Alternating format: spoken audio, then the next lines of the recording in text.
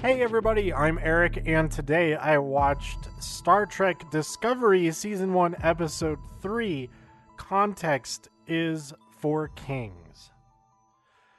This episode, which is my favorite of the three so far, it's in my top three, absolutely. We are a few weeks or months, we're some time after the beginning of the Klingon War, and Michael Burnham is being transported to a different place because there is some type of breach in the hull of the mining place that they were being held captive on, or something. I don't know. But she's on a shuttle with three other prisoners, and something goes wrong. There's these spores that are seeping electricity. They're feeding on the electricity in the ship, and the pilot leaves, goes outside to try to fix it, and dies. Or, well, presumably. Maybe they were rescued. Probably not. We never see that pilot ever again. But not all is lost. Somehow, during all this, Michael is completely calm. I guess she's kind of at peace with dying, as she was, spoilers, Walking Dead, as she was at the end there last season. But the shuttle is picked up by the USS Discovery, and we meet throughout this episode the actual cast of the show. A lot of people who are not in the previous episode. There's a couple of people who were previously on the Shenzhou, but they are now here on the Discovery. One of those people being Saru, who is now Lieutenant Commander of Discovery, serving under what's his name? Gabriel Lorca, played by Jason Isaacs. Now, there are a lot of times in this episode, because this is a science vessel and there's weird, creepy stuff going on, and I was kind of expecting at some point for the Captain Lorca to take Michael down into the basement where he was holding captive 5 prisoners who he was experimenting on to explore the afterlife or near-death experiences, and trying to link to the other world. I'm, of course, talking about the OA, in which Jason Isaacs plays the dude, I forget his name, who's captured who's kidnapped all these people and is experimenting on them. Spoilers for the OA. Sorry about that. It is pretty good. The last episode is pretty weird. I didn't spoil the last episode other than by saying it's pretty weird. It's not too far off, because he does take her down eventually to show her it's what he claims the vessel is all about, and that is a new propulsion system. We're skipping way ahead here. This is the end of the episode. Michael is very, very skeptical about what is going on. Okay, she's a prisoner. All this doesn't make sense quite yet, because she's a prisoner who gets captured, rescued on this prison transport. But they have a mission that she would be very useful to help on. And that mission is, well, they didn't know that this was the mission, but the first mission that she goes on is to rescue, or rather recover, a lot of data and equipment from their sister ship that is doing similar research from what her team is working on. It's some type of biochemistry, but also physics. As it turns out, they're both the same on the quantum level or something. And this project, as it turns out, has to do with these spores that they've been collecting, and they have some type of link to other spores throughout the universe. so they can instantly go there to watch. It's like remote viewing, I guess. I don't know. It might have just all been a charade to get her off of everyone's back, because actually they have a that's not the only research that is the same on both of these vessels, because the thing that went wrong was this giant space jaguar thing that killed everyone, including some Klingons who went out on there to check things out. They saw an apparently abandoned vessel. They wanted to steal all the technology that they could, but they couldn't, because this space cat thing killed them all. I don't know. I guess it is the closest thing to an animal. It is oh, does he even say nice kitty at the end? Maybe. Maybe I was imagining that. I think of it as a cat. It's huge and it's a monster, but it seems a lot like a lion or something like that, or a jaguar, or a puma, or a cougar, or a mountain lion, or a bobcat, a lynx. I'm getting smaller now. Um, a capybara. That is that's not a type of cat. That is not a type of cat at all. A tiger. I didn't say tiger yet. Um. So yeah, that's basically. I skipped over a lot. We also meet Sylvia Tilly, who has special needs, which you might suspect is something else at first, because she says, because of my special needs, I don't have a roommate. It's actually she's allergic to certain materials and it makes her snore. And I'm not sure how that works, or if she has the special materials. I guess if the other bed, why not just have both bed have that stuff? They have to have enough for her. Should be pretty easy to have enough to furnish both beds, which I guess is what they do, because we never actually see or hear her snore. In fact, she's quite quiet when she is in bed, but she hasn't fallen asleep yet when we do see her in bed. So I don't know. Going back to the beginning of this episode, since we're talking about meeting Sylvia Tilly, it's a whole kind of lunchroom situation. The first scene, well, I thought it's kind of weird that they have these 4 prisoners and they're just like, yeah, just go eat with everybody else. That's gonna be not gonna be a problem at all. And you're a prisoner, so go ahead and be roommates with one of our crew members as well. Like the whole thing. Well, it makes sense with what Lorca's intentions are. He chose her on purpose. He knew she was going to be transported to another place and that he would be able to intercept her. Did they actually cause that electronic spore attack? I kind of think so. And if that's the case, they killed a pilot. Unless that pilot was in on it.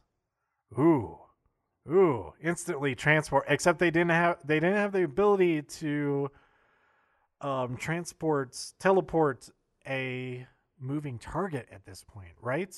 Are the movies canon? They haven't been able to do it in the newest movies until the newest movies. The first of the new Star Trek with what's his name. So they wouldn't have been able to do it at this point. So that pilot's dead. That pilot is dead. They didn't need that shuttle to be attacked to be able to scoop him up. And I think Michael addresses that at some point, but it's kind of brushed aside. And it only adds to her skepticism about what she's actually doing there, what this ship is doing. Even though it's a science vessel, it seems very nefarious, and it is. Giant space cat. But yeah, it's very high school like scene, and then Michael ends up beating up the other 3 prisoners, and then she gets sent to the bridge to talk to all the folks up there, mainly the captain. And I think it's pretty interesting that Saru is not happy about any of this.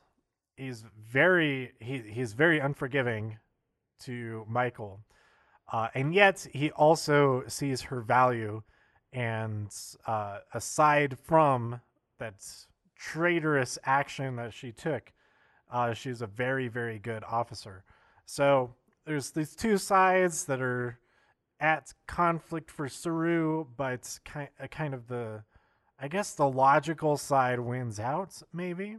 Or maybe it is the emotional side that wins out. That, okay, there's this one thing she did, but I trust her another way, in every other way. Or is it more, I still don't trust her, but before that one thing, she's a very good officer, and on paper, she's excellent. And Captain Lorca also thinks that because he saw that action as being actually a good thing because she saw what was coming and nobody else believed her, and that's what the fact that nobody else followed her lead and believed what she was saying and believed in her kind of foresight, that's what caused the problem, not her actual seeing what was going to happen. So we'll see how Captain Lorca utilizes Michael Burnham, because he does eventually convince her to stay and be a part of this mission. Although we learn that they can have up to 200 discrete scientific missions at once, and nobody would know about any of them. And just because she has shown the inside of one, she might just be putting up a front that she is trusting. She may more likely be wanting to look into what other kind of stuff all of these teams are working on. She only has perspective on one project at this point. Two projects, but she doesn't know that second project is a project on the Discovery. So I'm looking forward to see what happens next. There's all kind. I took so many notes and I didn't even look at any of them. Saru thinks that she's dangerous. That plays more into what I already said about that. We also have Paul Stamets, who is the lead of the team that Michael is assigned to, and is also the team that Sylvia is on. There's a whole thing with assigned seats, kind of weird, to go along with it continued like that high school lunchroom type of thing, that now they're in the classroom. It was like, no, this is saved. But actually, it wasn't. Once we get past that, I really like this episode a lot more, because it wasn't so much like, oh, the everyday type of stuff, which isn't bad. I just like them going out into space and figuring stuff out more than that. Yes, one last thing. There was a sequence when they were recovering all of that equipment and data where Michael distracted the beast to allow everybody else to escape. Well, they did lose one person. One person definitely got eaten, but it wasn't somebody important, so whatever. She distracts the beast and goes up into the vents and is crawling around. And as she's crawling around, she's reciting lines from Alice in Wonderland, particularly the parts where Alice becomes small and is running through things as a very small person, which is I thought it was pretty cool that to get through like scary or nervous states. I can't remember if she had recited anything like this in the previous two episodes. I think she did, but maybe not something that exists in real life. I can't remember, but I like that, and it was relevant to the situation, and it also had a pretty cool conclusion with her dropping down into a hole, which led perfectly into where their shuttle, their boarding craft, was hovering. Also, of course, they had to blow up that I keep calling it the sister vessel. It does have a name. I think it's the USS Glenn. So of course Glenn dies.